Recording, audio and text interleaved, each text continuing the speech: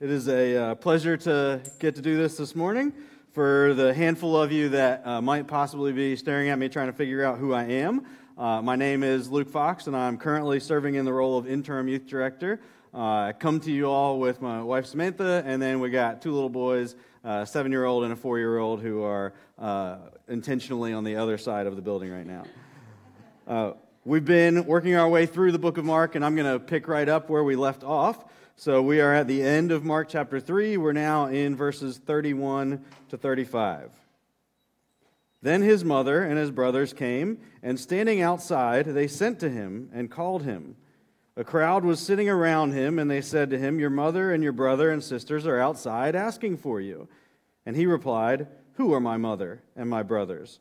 And looking at those who sat around him, he said, "Here are my mother and my brothers. Whoever does the will of God as my brother and sister and mother." Word of God for the people of God. Thanks be to God. And let us pray.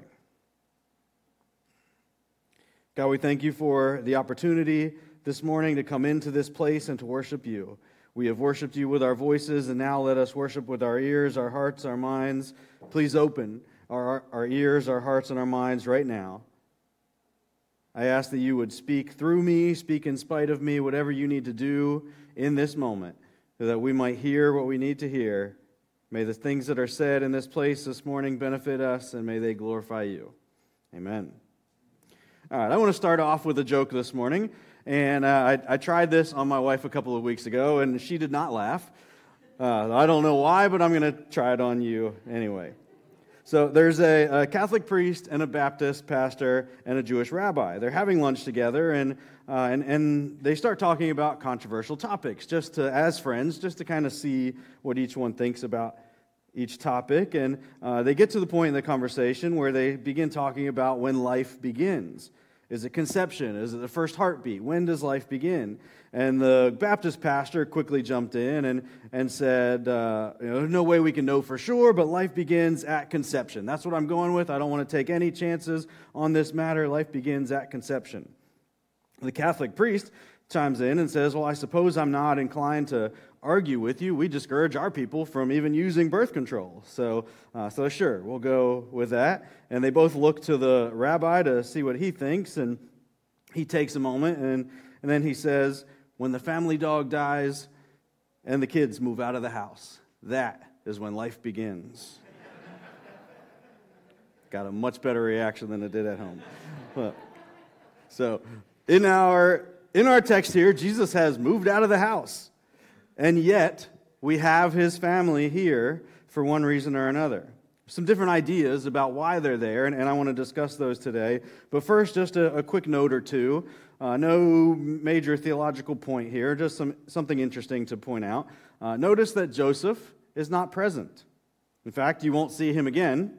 And in fact, if you've been paying attention, you haven't seen him yet either. He's not in the book of Mark at all. He's in Matthew and Luke as part of the birth narrative, and then in Luke he shows up in the one story that we have from Jesus' adolescent years, where he sneaks off to the temple, and then from there we don't see Joseph anymore. And there's a lot of speculation as to why, but the truth is we don't know. And again, no big point that I want to offer here, just an interesting tidbit, I think, about how each gospel has its own individual flavor, its own intended audience, its own social context. And this can be challenging for some of us sometimes. We want to kind of smash all 4 Gospels together into one big, long story, and that can present some challenges. But I have always felt like that independent flavor in each Gospel is part of what makes them so beautiful. Just a thought for the morning.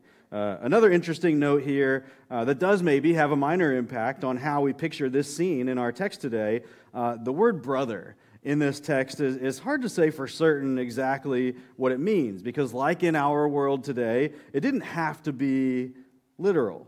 See, I have only one biological sibling, and it is a sister. Yet, I still have many brothers. I tend to use the term primarily when talking about my brothers and sisters in ministry, people who have been by my side over the last 15 years in different churches that I will call and lean on, and they'll do the same. They are my brothers and sisters. So we use the term sometimes in a way that is not literal, and that was the case for the Israelites during this time as well. So this word is maybe better fit to describe all kin. His brothers may very well have been there. We know that Jesus had several half-brothers, but that may not have been it. This may also include aunts and uncles and cousins. It's a larger term, perhaps, than just his literal brothers and sisters. So just something to think about as we picture the scene here. So now let's go ahead and dive into our text. Why was Jesus' family there in the first place? There are two prevailing theories about this, and we don't know for sure which one is true, but I want to go ahead and offer both of them to you and see if I can give a nice little take-home point for each one. So there are some who think that Jesus' family were there to see if they could share in his fame. There for the wrong reason of trying to step into the spotlight that Jesus has now procured. You see, Jesus is causing some problems. You might look at the text in the last couple weeks that we've been looking at and say, why would anyone want to step in and steal that spotlight? And the Pharisees are already upset with him. We've already been told they are plotting against him, trying to get rid of him. But in the midst of that, he is also soaring in popularity with the common people. He is healing people, and he's doing it so well that crowds have gathered and people are pushing through, trying to get just close enough to even touch him. And as the crowd swoon over him, it's not hard to imagine that the people close to him may have wanted in on the spotlight a little bit too. I mean, how many music artists or athletes do we know who see them having a friend or a family member as a manager and hear the stories of how poorly that goes, or even just a group of friends that follow them around and try to mooch off of their fame? These people have earned no fame on their own accord, and yet they still want to live that lifestyle that the fame brings with. Perhaps that's why Jesus' family is here today. And there's a lot that we could say in this moment about the dangers of material greed, and I'm not one to be afraid of that topic. But today I want to focus more on the spiritual aspect of this. If they were there to try to put themselves at the top, at a place where they did not belong, then in doing so, they absolutely lost sight of what was really important in the moment. They were so focused on that spotlight that they failed to even realize the spiritual significance of what God is doing in that moment through Jesus' ministry. And in doing so, they failed to be able to gain from what God was up to in that moment. Oscar Wilde once put it this way: I can resist everything except temptation. The characters of this story have perhaps given in to one of the most dangerous, if not subtle, of all temptations. It's that need for affection and attention. We were designed with that need, made to be together. It's part of who God made us to be. And yet, it is in our social relationships that we often find the biggest obstacles in our relationship with God. See, temptation shows up in all kinds of shapes and sizes. I heard it explained this way one time for this particular temptation. I was at a conference in a room full of pastors who might be prone to this trap. The speaker told us to think about our spiritual journey as an ascent, up a mountain, climbing to get closer and closer to God. That's pretty standard imagery. There was nothing new about that idea. We use it all the time. Then he said to picture yourself in a line with other Christians. Let's say this is a narrow trail heading up this mountain towards God, and so only one person at a time, single file. Where are you in this line based on how close you are to God? Are you up at the front of the line leading the way and help guiding the path, or are you maybe falling behind somewhere with people dragging you along, or even, God forbid, walking the wrong direction? Overall, the people in this room were proud to say that they were the ones at the front, leading the way. No doubt some of you would probably say the same. Then the speaker said something interesting that maybe somebody in here needs to hear today. He said the worst place that you can possibly be in that journey up the mountain is at the very front of that line. You see, at the front of the line, you are more likely to look back and feel good about where you've come when you see how far behind others are. Too much temptation to look back at others with scorn, at the fact that they're not in the same place as you. It's possible that maybe this has happened for Jesus' family. You see, from the middle of the pack, or even from the back, we have the ability to look ahead and be guided by the people who are in front of us and to see that going a little bit farther can, in fact, be done. But from the front of the line, we're just too tempted to be proud of where we are. Maybe this has happened for them. Maybe they're trying to seize this moment and be the ones at the top who finally get the chance to look down at others. They've fallen into that temptation of prioritizing human affection and attention in their lives, and in doing so, they have faltered in their journey toward God when they could have been using this amazing moment to be getting closer to God. Instead, they have stopped moving forward. I hope and pray that that would not happen to you and I, that we would not stop moving forward, that we would not look back at others with pride at how far we've come, but that we would keep our eyes on the prize and never cease in that journey of growing closer to God. Now, I think that first point is true, regardless of how we interpret this message, this passage. But I will tell you there's another way of seeing this passage, and I tend to agree with this second option, that says that his family was there to disrupt his ministry. They are there to take him home. That this is, in fact, an intervention. They are worried about his safety. Jesus was not the first person to be crucified. There were crosses all over the Roman landscape with people hanging from them who had gone against the authorities. That his family knew what could come, and they are worried for his safety. Our text says that they send for him. In the Greek, this term has a negative connotation, and then even more importantly, perhaps, we have the idea that they are outside. They did not go in to talk to Jesus himself. They are outside, and I think that this has incredible symbolic value. See, in this moment, they are not in there with Jesus being a part of what God is doing. They are outside, not connected, not trusting, not believing. Can anybody in here, and you can go ahead and be honest with us this morning, can anybody in here raise a hand and say that they've had one of those moments in their life where they too are not connected and not trusting what God is doing? Yeah, guilty as charged. It's tempting for us to blame his family for not being on board, for not diving right in and being sold out for the kingdom of God and what Jesus is doing for it. And how lucky are they to have had Jesus as a family member? That is a mind-boggling honor. And yet here they are, missing the point. They are out of the loop on what God is doing in the world. This is not a flattering text for his family. It would be easy for us to sit here today and say, what fools. But I ask you, how many times in each of our lives would God have had the right to say such things of us? Fools who know of my guidance, but insist on doing things their own way. Fools who know of my love, but still spew out hate at one another. Fools who confess me as Lord, and yet still act like they have no power over the sin in their lives. Fools who have been learning about me for decades, but still don't know me. How many times would God have had the right to say such things of us? I turned 39 last week. So I'm doing the math here. I'm pretty sure this would be every day of my life. And so I'm doing the math here, trying to figure out how many days that would have been. And I can't figure it out. I can't do the math here for myself. So I'm certainly not even going to try for some of you. But here's the fun part. This isn't where their story ends. See, Jesus' family goes on to redeem themselves. We see, as Pastor Nathan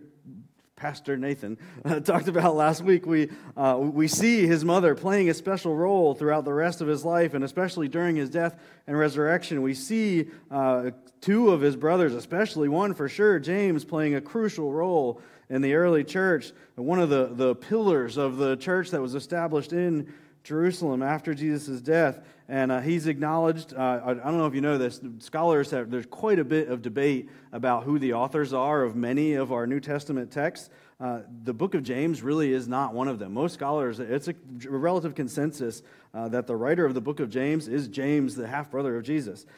So when we look at this text, what we have here, this is not a flattering text, but these are not villains. These are just people. People who don't get it right now and are in need of some more time, in need of a second chance. Lucky for them, they worship a God of second chances. A God who redeems, a God who takes the filthy and makes it clean again. There's an old gospel song that puts it this way. Don't worry, I'm not going to sing.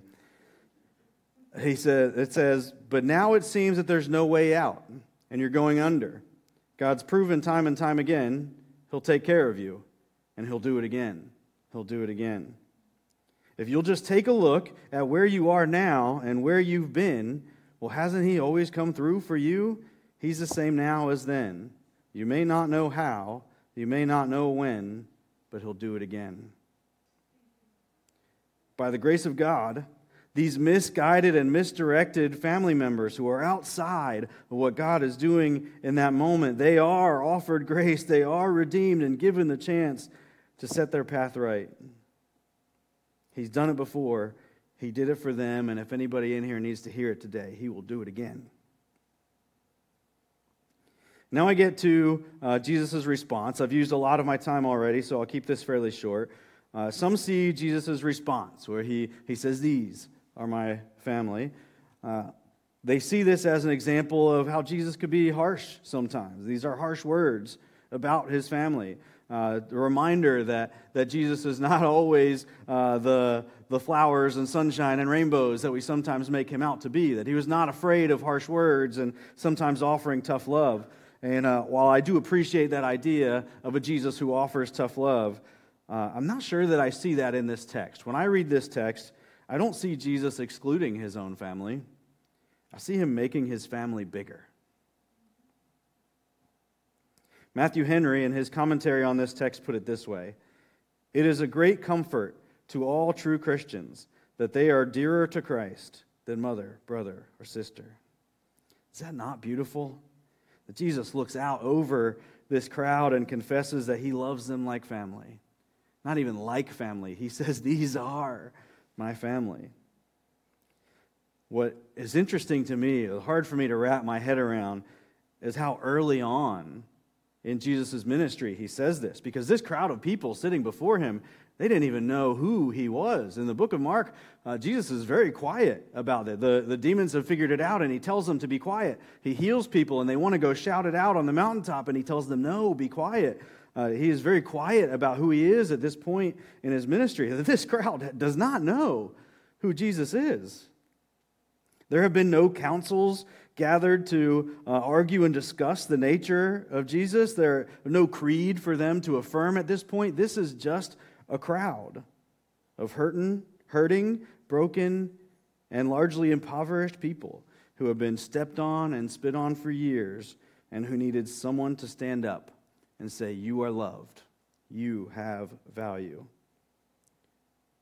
Today, Jesus is still saying those words to us, that you are loved. You have value. You are dearer to Jesus than even His own flesh and blood.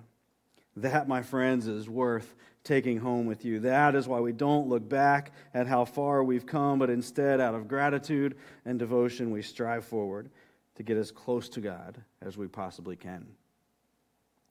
And that is where I was originally going to say amen. As I was preparing this sermon, I felt convicted to leave you with one more thought. Building off of this idea of Jesus taking the moment to tell this crowd that they are loved. I'm going to tell you, I grew up with a father who loved me dearly. There wasn't any question about it. He was very involved in my life and always there and present and was just an amazing father. We didn't say those words to each other a whole lot.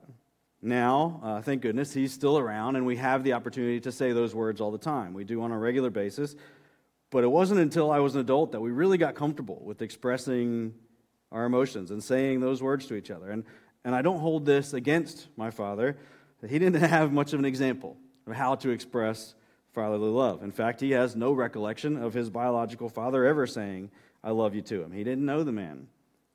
He never saw him again after second grade, and I don't think any of his subsequent stepfathers ever told him those words either. He was far more likely to be beaten by an angry drunk than he was to ever hear the words, "I love you."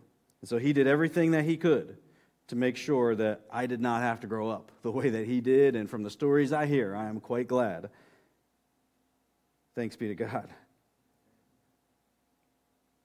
but it took us a while to be able to express those emotions. Now I have 2 sons of my own, and I tell them every single day how much I love them. And I will do it until they can't take it anymore, and I will do it again. I do not want there to be any question in their minds, even as they age and they go through stages where we don't even like each other that much. I've worked with teenagers my entire adult life. I know those days are coming. But they will still know that I love them anyway. The reason why I tell you all that is to ask you this. Is there someone in your life who needs to hear you say it today? You are loved. You are valued. You are cherished by the very Lord Jesus himself. Receive that love today. Do me a favor and give it away too.